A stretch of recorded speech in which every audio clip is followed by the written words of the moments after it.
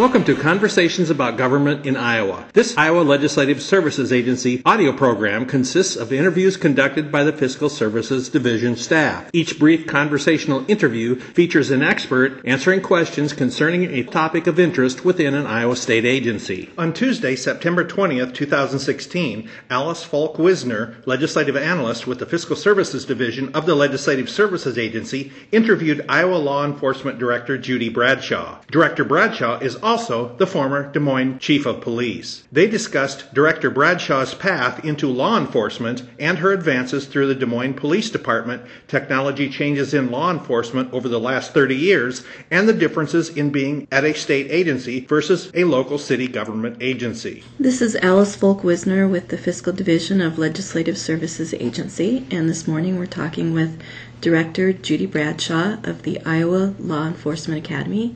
And first of all, I'd like to say thank you very much for taking time out of your busy schedule to sit with me and answer a few questions and do this. I've followed your career for several years, and so it's a great honor to be able to sit and talk with you. Well, thanks for having me. I appreciate you being here. First of all, I just wanted you to tell me a little bit about how you decided to go into law enforcement. What were some of the factors in your life that led you to that way, and where you went to college, and what steps led you into law enforcement? Well, I grew up in Ankeny, and my father had attended Iowa State University. I was born up in Ames when he was going to college, and my parents moved to Ankeny. He found a job in Des Moines as an architect, landscape architect. And growing up, I was geared towards, on my mother's side, to go into teaching or something to do with the schools, because on her side there were school administrator types. And on my father's side, more engineering and math brain. And the choices back then, growing up in the 60s and 70s for women, law enforcement was not one of those that had any role models. There was nothing on television. I mean, at the time, growing up, Sally Fields and the Flying Nun was working outside the home, or I Dream of Jeannie, where he locked this woman in a bottle. And then the one stay-at-home mom was Samantha on Bewitched, and she flew around the house in a broom. So none of those were really realistic for me. And when I became a senior in high school, my father encouraged me to take a job at the dispatch communication center with the Ankeny Police Department. And so I did, and it was interesting. So I started originally out at Des Moines Area Community College in corrections, and I thought, I might want to do the probation parole side. And once I took some classes, because they were blended, that degree was blended with some law enforcement and investigative classes and juvenile law and the like. So those were really interesting to me. So I shifted fairly quickly from probation and parole and the correctional side to the law enforcement side, and kept with that. I was able to get my 2-year degree. I applied to a number of different departments around the state, mostly in the metro area, and flat out told, this was back in the 70s, that we don't hire women. And there really were no repercussions for that, and I wasn't looking to file lawsuits. I'm looking for a career. So I was able to be hired by the Des Moines Police Department in 1980, and became an officer in 1983. And I continued with my education then, once I was on the department, because I was working the midnight shift, and I, off and on throughout my whole career, I worked midnights for about 18 and a half years, if you add them up collectively. Wow. And so I was able to get my degree during the day. So I went to Drake and got my BA in public administration and my master's from Drake. Just sort of plugging along, one day at a time and one course at a time in public administration. So that's how I started out. Mm-hmm. You mentioned a little bit the resistance to women in law enforcement, and I've heard you talk before in different meetings about that resistance and some of the comments that you experienced and the situations that you encountered. Could you share a little bit more about that environment at that time and how things have changed? Sure. At the time when I came on as an officer, I was assigned to the midnight shift, and there were a few female officers that were actually suing the management chain from sergeant all the way up to the chief of police for sexual harassment, discrimination, and they won their lawsuit. I wasn't involved in that in any way because I hadn't been on there when these actions had occurred. But after the lawsuit was handed down, the environment really at the Des Moines Police Department changed. There had been girly magazines and calendars and things like that were pretty common throughout the building, and mostly because it was traditionally occupied by men. And after the lawsuit, the court ordered that those be removed and other kinds of actions that came out of that. And the two women took the settlement. Eventually they moved on into other careers. But at the time it was really difficult to live in the aftermath of that. Not just for myself, but there were two officers that came on at about the same time frame that I did. And they were working the afternoon shift. And so a lot of the men, they either saw you more like a daughter or a sister that they felt obligated to protect, or as a potential girlfriend. So, and you knew which camp you were in real quickly once you started interacting with them. But day by day, I developed friends within my squad and settled in, and there was still sort of there's all kinds of, I guess, terms to sexual harassment and to discrimination.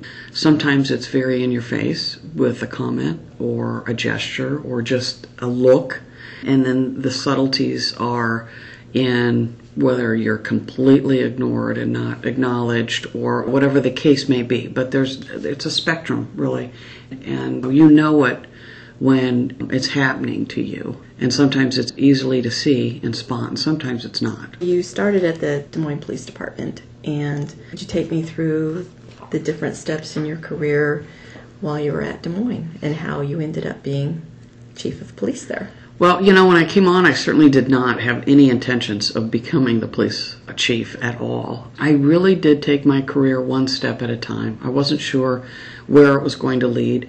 There were periods of time where I wasn't sure if I was going to stay after I received my degrees. I think I was like anyone else. You kind of look around, you make sure that this is still the right career for you.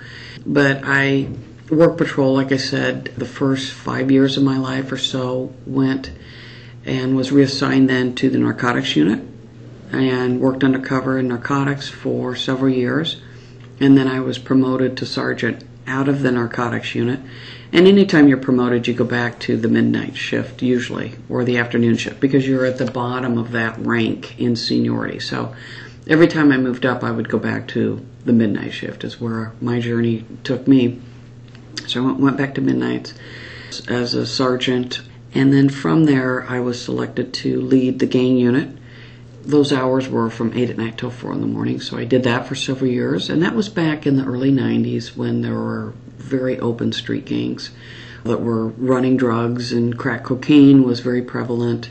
We had experienced, city of Des Moines went from 0 drive-by shootings one year to 150 the next year, and there was a young boy that was killed, Daryl Grady, in a gunfight on a street corner. And so that's what prompted the chief to take the action to form a gang unit and respond to that violence on the street. And so from being a sergeant on the gang unit, I then was reassigned to the police information officer, and I did that for about 4.5 years. I hadn't been in that PIO position for very long when the floods of 1993 occurred. Mm-hmm. And we had national media here from everywhere. That was really challenging because our building took on water. We had to evacuate, as a lot of people did, and we had a command post at East High School, and it was just interesting to see how that was set up and how we responded. And from there then I was promoted to lieutenant, went back to midnights and worked midnight patrol for a couple of years, then was transferred to the traffic unit. The assistant chief at the time, Kane Robinson, wanted to completely revise the investigative techniques of the traffic unit, because we sort of at the time had one foot in the past with the traffic unit and investigative techniques, and we needed to move that forward. And so we were able to do that and change the way we investigated hit and run accidents, fatal accidents. And then from there I went to the tactical unit as a lieutenant. I was the commander of the TAC unit. I worked there for 1.5 years, 2 years, and then I was promoted to captain.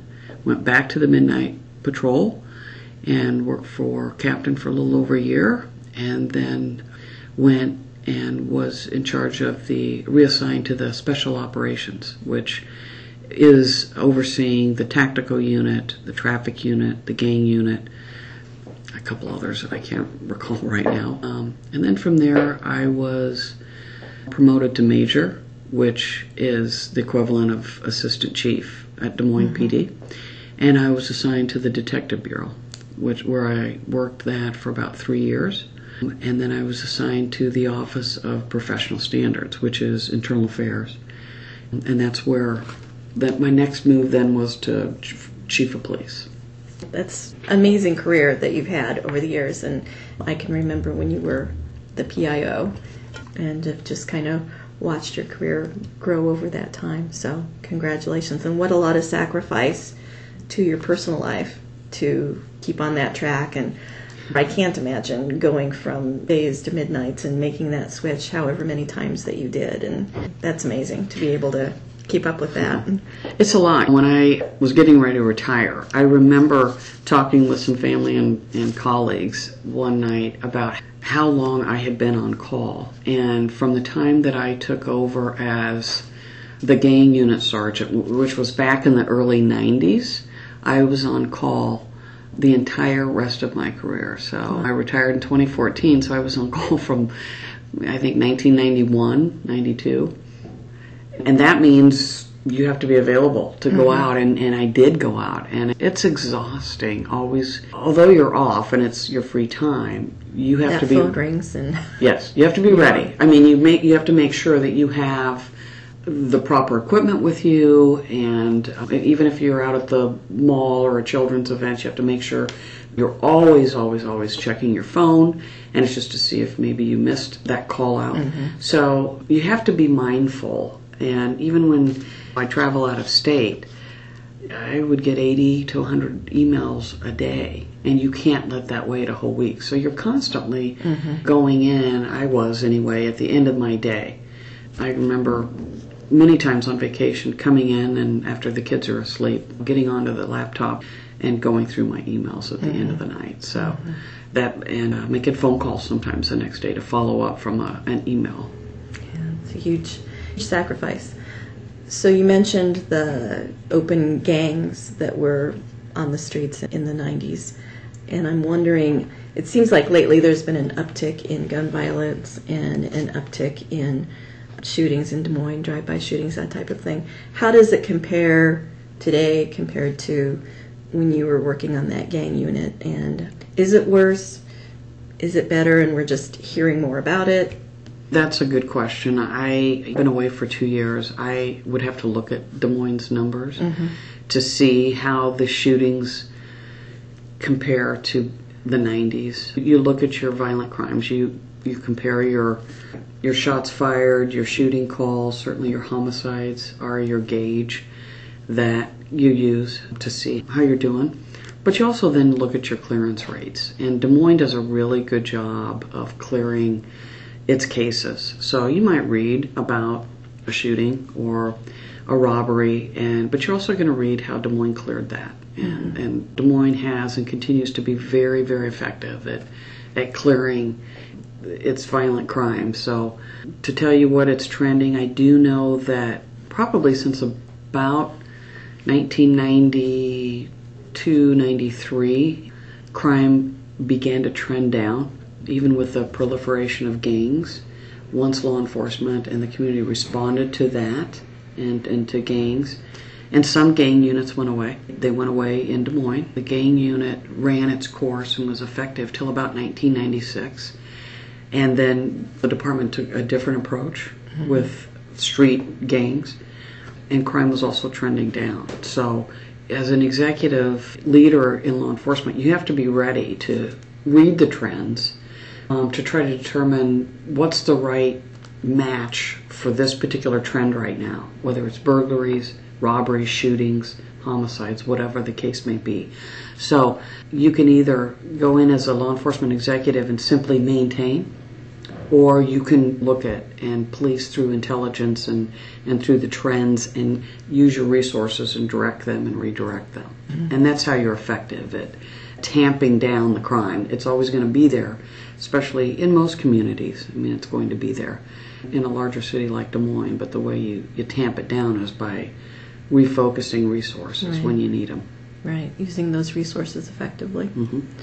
I'm going to skip around on the questions a little bit, and while we're still talking about some things that you did as an officer, when you were an officer, or as you made your way up the ranks a little bit, what's the one case that you think that still sticks with you that was very difficult at the time? Do you have anything that didn't get solved that kind of haunts you, or a difficult case that you had to work? As I look back, there are cases that mostly in some of the calls that I responded to as an officer, some suicide cases where I watched a man shoot and kill himself. His wife had called us and said he's in the driveway, he has a shotgun, and I pulled up just to see he had committed suicide. There's a baby death in particular where a mother gave birth and had stabbed her newborn several times with scissors and put it in a garbage bag, and the garbage bag had ripped open when they had picked it up, the public works folks, to throw it in the back of the garbage truck. Calls like that. Hangings.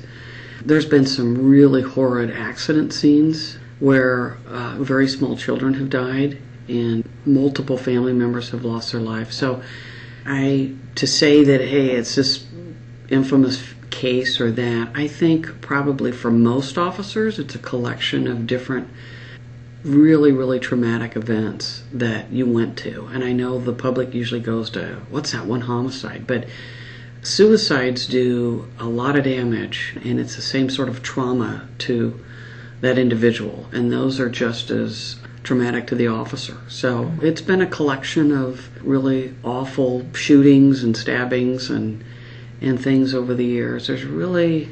There's a couple that stand out that I think of from time to time, but not many. Mm-hmm. Not many. And then on the flip side of that, what are the calls that you enjoyed the most, or a situation that you really felt good about, or a case that you helped resolve that stands out in your mind? Well, those are simple ones where you found that 6-year-old who she'd been wandering around and the parents are frantic and you return them back home. There used to be an elderly woman on the south side that would call and fabricate that there was a burglary occurring or somebody suspicious in her backyard. And I think maybe the first time I went out there that was true, and I would talk to her, and anyway, she had an occasion to call this in. There was never anybody in her backyard, but I would have a cup of coffee with her, and we played Parcheesi every now and then when it was slow. So just the people that you meet out there on the streets. As chief of police, I think probably one of my most proudest accomplishments is the Community Ambassador Program, which is volunteers that come forward from the community that are willing to wear the Des Moines logo, put their name on it, do ride-alongs with police officers, get to know what our procedures are and our practices are, bring that back to the community. They assist the CAP officers and volunteers assist with community events, everything from Juneteenth to the State Fair to Latino Festival, Asian Festival, any large gathering. We really tried to get our CAP ambassadors out. We started with 9 ambassadors originally that were mostly from the faith-based community. And I think when I retired a couple years later, there was over 200. So the community responded well to the Community Ambassador Program. And I hope to see that continue. I think that's really effective. So I was going to ask what you felt your greatest accomplishment as chief was. Would that be it? That would be it right there. Great. I'm really proud of that. Mm-hmm. I think it's really important to have that presence in the community and build those relationships. As chief and now as director of IELEA here, what are some of the challenges that you've dealt with in terms of recruitment and retention of police officers over the years? And has that changed at all? Does it vary with the economy? Does it vary with what's going on and gets reported in the media? Well, it's difficult now for law enforcement executives to recruit minorities for a couple different reasons. First of all, I remember just from my experience at Des Moines Police Department, your goal is to have a very diversified workforce, and you are competing with the private sector. So with our minority community, which is relatively small in the state of Iowa, you're trying to recruit folks that are qualified and to meet the hiring standards, but you're competing with the Wells Fargos and the Allieds and the private sector, who really sort of take up a lot of your minority community because they're trying to diversify their workforces in the same way that the public sector is. And so with that competition, it's sometimes really, really difficult to get minorities interested in the police department. Also, during this time period where there's this amplified, if you will, relationship and conflict between law enforcement, the police, and our African American communities across the country. There's a lack of trust, there's a lot of frustration, there's a lot of confusion, there's a lot of hostility from both sides. There's a lot of fear. I think what drives it is fear from both sides. Members of the community are afraid of police. Police are afraid of being injured by the community, and there's a lot of fear going back and forth. And what heals that and bridges it is conversation, is building relationships with the leadership. And so anytime, and I think the new chief is continuing to do this, anytime you do any kind of hiring, you sit down with the NAACP, with the Black Ministerial Alliance, with your various leaders in the community, minority leaders, and say, how can you help us? We're going to do a recruiting effort here. Can you bring applicants in? And then how can we help in preparing them for the hiring process so they're successful in the written exams and the physical testing and the polygraph? I mean, there's a lot to being hired as a law enforcement officer, a lot of different phases. And for most folks, it takes them 1 or 2 times with the best candidates. So how do you better prepare your minority applicants so that, first of all, they're interested and they're successful once they have applied? Because it's very frustrating. I remember watching our hiring process and hearing, okay, here are the numbers, these are the breakouts, and then you get down to, here's your top 40, and there's maybe one African American within that group, and you're looking back thinking, where did the rest of that pool of candidates get eliminated? And again, that's where you have to have good relationships with the minority community. And then you use your own officers. Women officers beget other women being interested. Black officers beget other black citizens being interested. So they are your best recruiters many times. They go back and help recruit for your agency, and you have to get them engaged and get them interested. Here, in my role as director, I don't do any kind of hiring. The local communities, the chiefs and the sheriffs, they hire and they send their candidates to us and we do the training. So I'm not part of that hiring piece here anymore at ILEA. So technology has changed a lot over the years since you began in, was it 1983? Yes. So I was hoping to get your thoughts on those technology advancements and your thoughts on those from in-dash cameras to now we have body cameras, and just the different things that you've seen change over the years and how you feel they're beneficial or not beneficial. In a number of different areas, technology has changed, from the cars that we drive that are more efficient. The engines aren't as large, they don't go as fast, but citizens are driving cars that are just as efficient and they don't go at the speeds that they used to. So from a green perspective, I mean, law enforcement is right up with the rest of the community there. When I came on, we literally still had red cherries on top that went around, and the light got frozen in the winter. Now there are LED lights that are very, very efficient. There's not a huge drain on the batteries. They can be seen from long distances. The radios, when we came on, there were dead zones and dead spots in the city of Des Moines. The infrastructure for the radios now are so much better. There's more radio channels, so officers can communicate off that main radio channel if they choose to. The weaponry is different. When I came on, we were carrying revolvers, and now I think, I don't know of any officer that still carries a revolver, maybe off duty, but everything is an automatic weapon. And you do that because you can carry more ammunition with you, and they shoot much faster than a revolver. And so the weaponry has changed. There are more tools on your tool belt, if you will. We used to carry a straight nightstick, and then we went to the PR-24, which has a handle, and then we went to the ASP, which is thin, it's more compact, and it's very efficient. It's not going to be grabbed out of your hands as easily as a PR-24 that was sort of bulky, and it was hard to carry. There was no way to contract that thing into anything smaller like the ASP. And then the tasers. We didn't have tasers when I came on. The tasers are really an attempt at a non-lethal way to stop someone. Law enforcement is constantly trying to figure out, how do we stop the bad guy and bring them into custody without a lot of injury to them or to the officer. And so the weaponry has tried to go in that direction to a certain extent. There's no ring that you wear where a big net comes out and captures you and makes it easy. There's no way to go completely hands off to bring someone into custody. You have to put your hands on them. There's handcuffing, and you have to put your hands on them, and that can go either direction. And the officers usually, we don't dictate the direction that's going to go. And that's on the bad guy to decide whether or not to cooperate. So the tasers are there. And then computers in the cars. The officers now, I think most agencies are going to them if they don't already have them, and officers are able to have their office right there in the car. It's extremely efficient.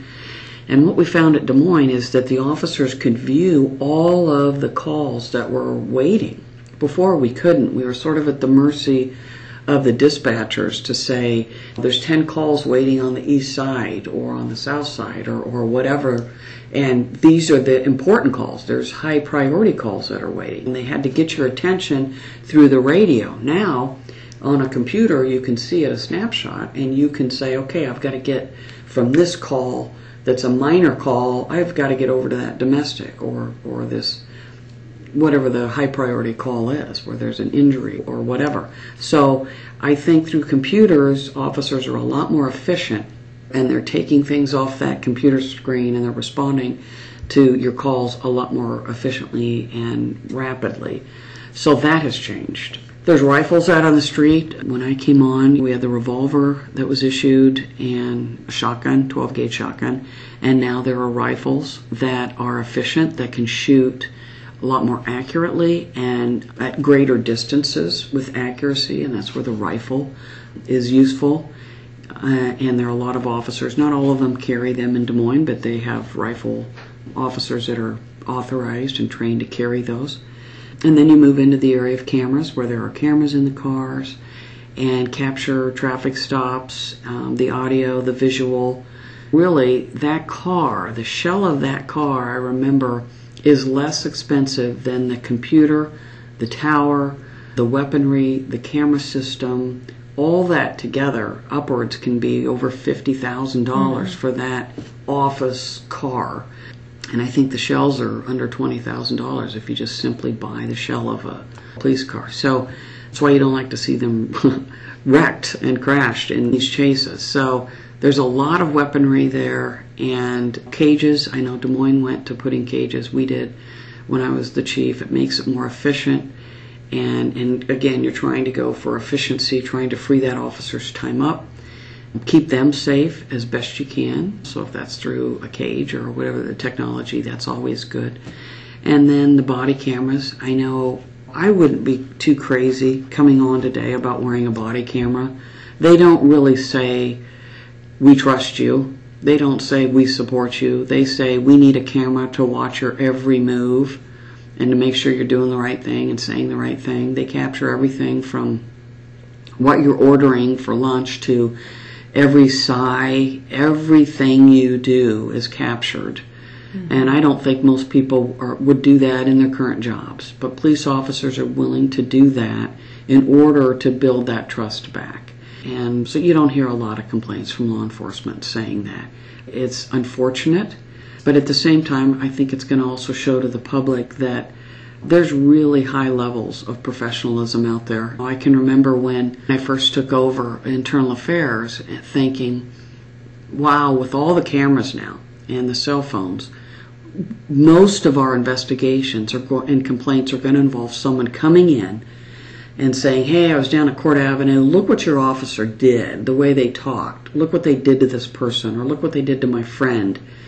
Do you know that we didn't get any of those during a 5-year time period? Really? I was astonished. I'm thinking, not even on a traffic stop where the officer walks up and someone's recording them with their phone. We didn't get any of those.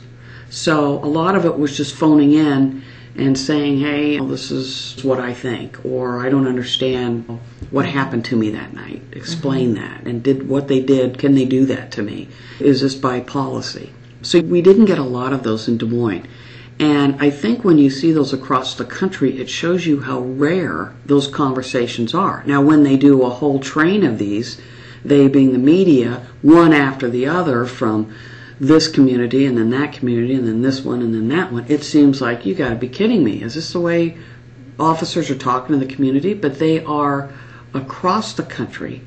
And when you think of how many contacts a police officer makes in 1 year, just one person, I know in Des Moines, they were well over 300,000 contacts when you added everything an officer does and a detective does, and the potential to capture rude, bad, caustic behavior, and it's not there. So there's really high levels out there, and people are getting into law enforcement for the right reasons, and that technology, I think, vets that out and really kind of shows that. You were talking about all of the equipment in the car. When I would go on a ride along in West Des Moines, I'd be like sitting as far over next to the door as I could, because we've got the computer. They even had printers in the car where they could print tickets. We do. I know. And reports. Yeah, and so the space for the partner is getting smaller and smaller. I see that technology as becoming more advanced for officers. I mean, the laptop will probably get smaller. The equipment to use to produce the tickets will get smaller. That will all become compacted so that you can do that in a simpler, more efficient way. Kind of following along the same lines as the technology advancements, I know there have been changes over the years in methods to collect and analyze not only evidence but intelligence and sharing between agencies, and the changes that have occurred between information sharing between agencies since 9/11, and wanted to get your views on that aspect of policing as well. Law enforcement receives its technology by way of cameras, night vision, weaponry. We usually get that probably, I'd say, 5 to 10 years after it's been used by the military for that time frame. So by the time it trickles out to the public from the military, they're on to even more advanced kinds of cameras and weaponry. And so we inherit that, and our ability to communicate through computers and get that information on a picture, get a video on a laptop in your car. You are just more of an efficient police officer today. In some cities, they have fingerprint readers. So when they stop you for a violation, they take your driver's license, but they also have you do a finger impression. And from that fingerprint, they can check to make certain that it's really you, and you are who you say you are. And they can check to see your criminal background, what your history is. That fingerprint links you to so many different things as far as activity. That's exciting stuff. And I think that is probably, it's expensive, but I also think that's probably where, again, a lot of the larger cities can afford those things. They're moving in that direction, or at least they have officers on the street. If they all don't have the fingerprint reader, there are some that are having that out there sporadic, so that if I have access and I want to, I need that, I can come to your location and provide that to you. There's also technology, and I know we purchased one when I was a chief, the license plate reader. These are cameras that are really highly efficient, that are connected to a computer, and they can read license plates and check them for if they're stolen, if the owner is wanted, if they've been involved in a crime, and you get these alerts. So you could be driving down a street that all of a sudden you'll get alert, stolen Chevy Volt, white two-door, and that's where you start looking around, you backtrack or whatever, and you go back and you locate that car.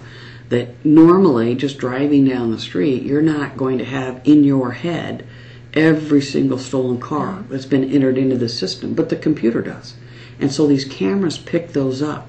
They're also very good when there's an outside shooting or scene or something where you're converging on it and you want that camera to collect all of the license plates in the area.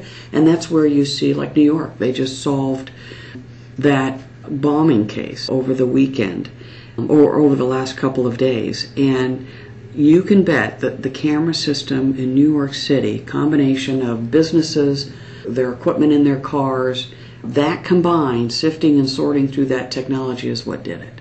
So cameras are really critical, and the use by the private sector are utilized by law enforcement as well.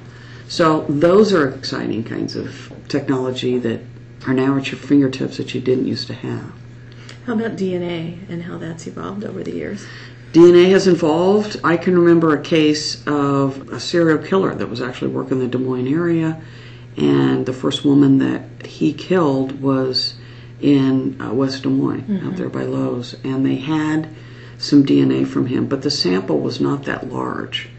And I remember the state DCI, it was John Quinn, he's now the chief out in Waukee, and I went to Chief Quinn's, then Detective Quinn with the DCI, I went to his presentation on that after they'd caught the man doing all the slayings. And he walked us through it, and it was fascinating because they knew they had a sample, and what people don't realize is that when the sample is really small, then you have to be really smart about how you test it, because once you test it, you use it up. You can't just retest. Sometimes you have a lot of blood, whatever, body fluids in order to test, and so you don't have to worry about shrinking that sample size. And in that particular case, if I remember correctly, they knew that there was technology coming out right around the corner, waited for it, used it on that sample, and were able to link it to him. So the DNA is only getting more efficient as well. We have to wait for the chemists and the doctors to sort of help us in that arena. But certainly DNA helps solve crimes that we weren't able to solve 5-10 years ago. So now I want to talk a little bit about your time here at the Iowa Law Enforcement Academy. And I know you've been a big proponent of integrating Blue Courage training into all aspects of training here, and wanted you to talk a little bit about that and how that is going and where you see that taking off in the future. Well, one of the things that we have done over the last year, and I say we've got one of my assistant directors, Kim Waddy, is trained in Blue Courage, and through his efforts we have put together and trained all of our instructor staff. And what Blue Courage is, in law enforcement we do a really good job of teaching skills. We teach you the proper handcuffing techniques. We teach you how to shoot a gun. We teach you how to make a traffic stop. And there's always these how-tos, the skill set. But what we have gotten away from, or really never embedded into our training and our training over time for officers, is the will set. Over time, officers become cynical. It's part of the evolution, and it's awful. It happened to me. It happens to everyone. When you go call after call after call, and you're seeing some of the awful things that you're seeing, you can't go in with emotion. You can't go in and cry. I mean, you could, but you're going to miss out on what you should be focusing on. The scene and witnesses, and I mean, you can't have that emotional side.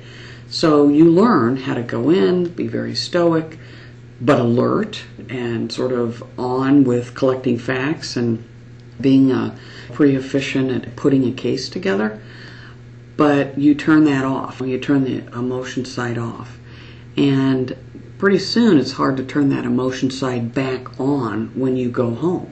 And it's off all the time. And there's a level of burnout. And there's a, you know what, I want to come home, I just want to sit here. I just want to have my own time.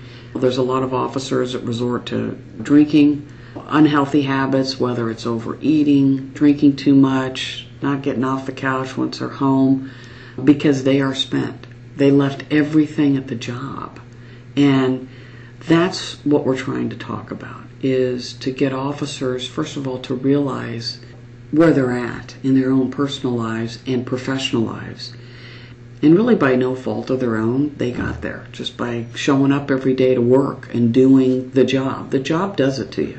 People don't go in saying, hey, in 5 years I'm going to feel this way. It wears you down. It chews you up and can spit you out. And so I think we owe it to our law enforcement officers that go out there and make these sacrifices to say, okay, time out. Let's talk about where we're at. Let's talk about why we went into this service to begin with, the nobility of it. And let's get back to what it's all about, which is it's not us against them. They're not all a bunch of mopes and dirt bags. I'm using terms that some may use, and those are old terms that I used. And how do we get them back? How do we get back their core that they came in to the job with? Because hopefully it's still in there somewhere. And I think the first thing you do is you talk about it. You say, this is an evolution. This slowly happens over time. And it happens because you're on high alert. You get kicked in the gut. You get punched in the face. You get called names. You get spit on. You get shot at. It may not be what you thought it was going to be coming in. And or maybe it is, but you didn't realize how it would have such an impact on you emotionally and physically. And so we begin to first talk about it and then recognize what it can do to you, and then try to get to where, let's get back to where we were when we first came on, and how do we do that? And so without getting into every step by step of the Blue Courage, that's what we try to get with people. And a lot of times with this training, the first day when you sit down, you don't have the group. They are looking at you like, are you serious? Are you kidding me? We've got to talk about this we have 3-day training and then we have 5-day training. And they kind of look at you like, oh, this is going to be a long week. But by day 2, we have begun to make some breakthroughs, and we're resonating with officers in the room, and they feel comfortable enough then to say, okay, I get it. I understand where you're going. And they recognize a piece of themselves that they've lost or let go, or that they've turned into, and they recognize themselves in the training through the videos or through some of the conversations. So we're going to continue that. We're just getting off the ground with that, and we're hoping that'll evolve. Mm-hmm. And we're really going to continue with that going forward with our resources. And that's going on in other areas of the nation too. I mean, it's not just Iowa that's incorporating it. It's kind of a national program that's starting to hit its stride. It is. And it comes out of the Department of Justice, the Bureau of Justice Assistance, and along with, they partnered with IADLES, which is the National Association of Law Enforcement Academy Directors. So we've seen it as what we think is effective, and it's part of the answer as to when folks say, how are we going to get trust back with the community? Well, I can tell you it's not just all through cameras. Everybody wearing a body camera, that's going to do it. This is a piece of it. This is a piece of the mindset and the perspective and the perception that officers have of its public that it serves. How's the transition been for you, coming from being in a city police agency, a local government agency for so many years, and then going to state government? How's that been, besides not having to work nights anymore? There was a transition, certainly, because at the city level, I received, anyway, phone calls from neighborhood leaders on a regular basis, and from citizens that they had a question for the chief or Officer Bradshaw or whatever rank I was. And so I was very, very accessible. Now my constituents, if you will, I mean, they're still everyday citizens, but they're more chiefs and sheriffs that send their folks to the academy. That's been a great adjustment there. I mean, I've got an understanding now of my responsibility here at ILEA. But it seems to move slower. I like change. I like to create an environment of growth and of change and of learning, whether you're at a law enforcement entity or you're here at an academy.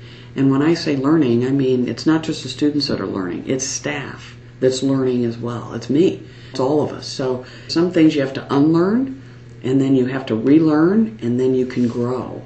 And if I've just been at the job and I've seen that, I'm coming in as a new person and I'm trying to evoke some changes here. And I know that's hard for people. And so I'm taking it slow. I'm trying to go in with the right temperature and be very patient. And I know that it will happen over time. Some of the changes here at ILEA, and again, I'm talking about staff, and I'm talking about with where we want to go with our curriculum and our training. One of the other adjustments, I guess, politically that had to be made was I'm used to a mayor and a city council that they're there every day of the year. I mean, I talk to the mayor several times on a holiday. Christmas Day, we're talking. Something happened the night before, and he and I are having a conversation. And with the law enforcement entity, where you're first responders, that's very common. But that mayor council, I had access to every day of the year. The legislators come 3 months out of the year, and what I've seen in state government, obviously, is they try to get as much accomplished.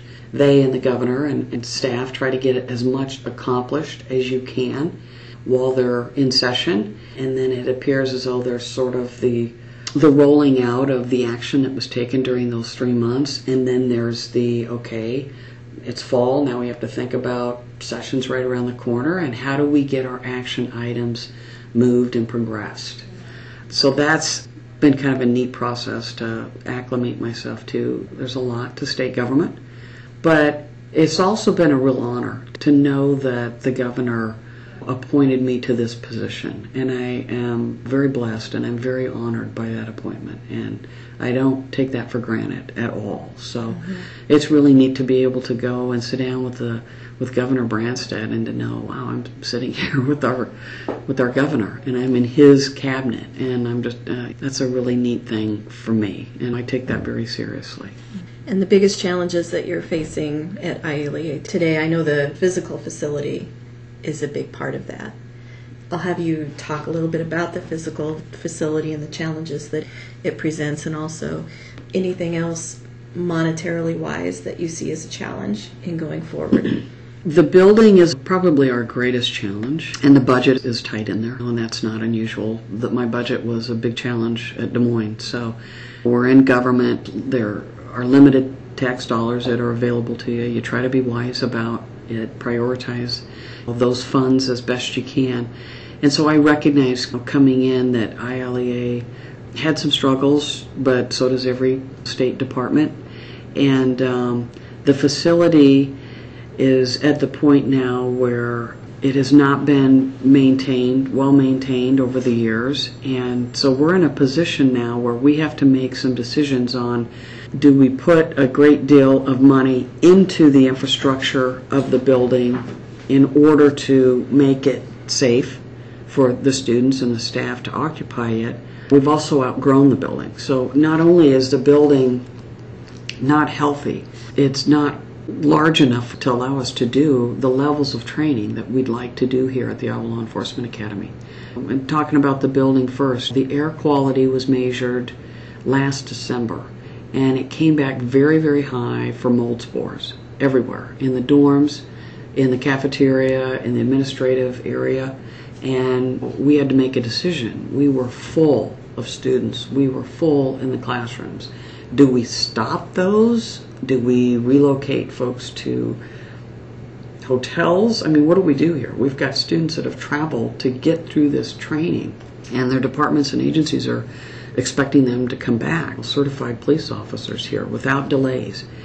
And how do we do that safely? And so DAS was very, very supportive, worked and very critical, worked with DAS. We put together a very aggressive cleanup plan that began immediately, and we cleaned all of the vents, replaced ceiling tiles, replaced filters, and cleaned air handling units, and this place was scoured, and it took several weeks to go through this. We had air scrubbers in the building, so we were doing it safely, and we were doing it on the weekends, started on the weekends, and again, they were very, very aggressive. They were ahead of schedule for completion, tested for air quality. again, and it lowered the mold spores down to acceptable levels. In fact, they were at the floor at the time. So I was very happy about that. And what it didn't do was it did not mitigate the source of the mold. So the source of the mold is our HVAC, our corroded plumbing. We have valves, plumbing valves that don't open or close, or they leak constantly. The water-cooled system in this building is probably pretty good in its day, but it's not efficient now, and that's where the mold is. And we constantly struggle with trying to keep the humidity levels low, and we are not within those means at all. So we still struggle with part of our HVAC system on the air conditioning side. We have a boiler system that we'll be changing over here pretty soon as we go into winter. We sort of go year by year to see if they're going to pass inspection because they are original to the building. The windows are original to the building, so humidity can come in, the cold air can come in. We can do a lot with the HVAC system, but when the building itself and then the tuck pointing is all settled and we've got stuff coming in literally through the walls. I think she was a grand building in her day, but that was back in 1967. And again, we've outgrown the capacity. We have 4 pretty small classrooms with fixed seating, and they only have the capacity to hold about 30 students. And our classes now, we have 38 in one and 35 in the I other. was just going to say the classes are growing now, aren't they? They are. And folks want to send their personnel here to ILEA. The chiefs and sheriffs, we want to offer Blue Courage training. We want to offer training that will assist with how do you do community outreach and Department of Justice kinds of larger trainings, because we had the Department of Justice that came in the spring and they talked about the federal laws, the color of law, unbiased policing, use of force, and tactics by police officers. It was really great training. We flew this team in. We didn't have the facility to hold it here, so I relied on the Guard to supply us with one of their classrooms. We had about 125 chiefs and sheriffs from all over the state. I would like to have more of those. We just don't have the classroom space here. So we've outgrown the facility. The facility is tired. She's not very healthy. Right now, again, we've got the levels at very safe levels. And I tell the students, this is government. We're not going to look like your bank. You're not ever going to have cherry wood here, and that's not what we're in it for. When you enter into this line of work, it's for the service and because you like what you're doing and you're really committed and dedicated to it. So if you were in it for commissions and bonuses, you're not going to stay very long. You're going to go to the private sector. And these kids, they come in and they know that. They're bright-eyed. They don't care. They want to know the best practices. They want to know how to do it right, and we want to give that to them. So that's where we're headed. Our biggest challenge really is the facility. And then down the road, my goal is to have a couple other instructors that can provide some of this training for outreach and the Blue Courage training. The governor did approve of another law enforcement instructor for this next fiscal year, and we're in the process of hiring one for human trafficking and domestic abuse. So I'll be making a decision this week on that, and so we're excited about that because we have a really modest staff of instructors. We have 7. And we train close to 5,000 law enforcement personnel, from jailers to dispatchers to newbies, new officers to seasoned officers. We certify you in your equipment, and then 2 years later you have to come back and you have to be recertified. So this instructional staff is hopping. They're going from one classroom to the next. But I'm really proud of them because, like I said, they're very dedicated and they're very committed at what they're doing. Great. How do you feel being a woman has influenced your, or made a difference in your law enforcement career? I've been asked questions about, obviously, my gender, and when I was the first lieutenant, and then, okay, now you're the first captain, and what does that mean and for women? And Margaret Thatcher was asked once, what is it like to be the prime minister, to be a female prime minister? And she looked at the reporter and she said, I'm not sure because I haven't experienced the alternative. And women we don't go through life thinking, this sandwich is really good as a woman, and right, this is a great cup of coffee as a woman. I mean, we don't think that way. We're human beings. We live. I mean, you live. Do the job. You just get up and you go to work. So now that doesn't mean that I have not recognized the modeling and my responsibility. I think my responsibility is being a public figure for young girls and young women. And I recognize that that's a huge responsibility. I try to be a good role model to others. I try to bring other women along as best I can and be a mentor to others and help them. This is a kind of profession that it is more difficult for women. There are the subtleties and then the not so subtle discrimination that's right in your face and some hostilities still today.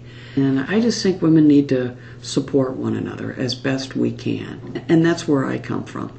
I didn't climb over anybody to get where I'm at. I always had really men that lifted me up. And I try to reach out to those and do the same for others and just be a good role model. Set the example for staff and for your students. And I think you can do a really good service for others if you do that. I think that's a great way to put it, a great outlook to have. So with that, we'll end. And again, I want to thank you so much for your time, and looking forward to seeing you up at the Capitol in the future. Thank you. Appreciate it.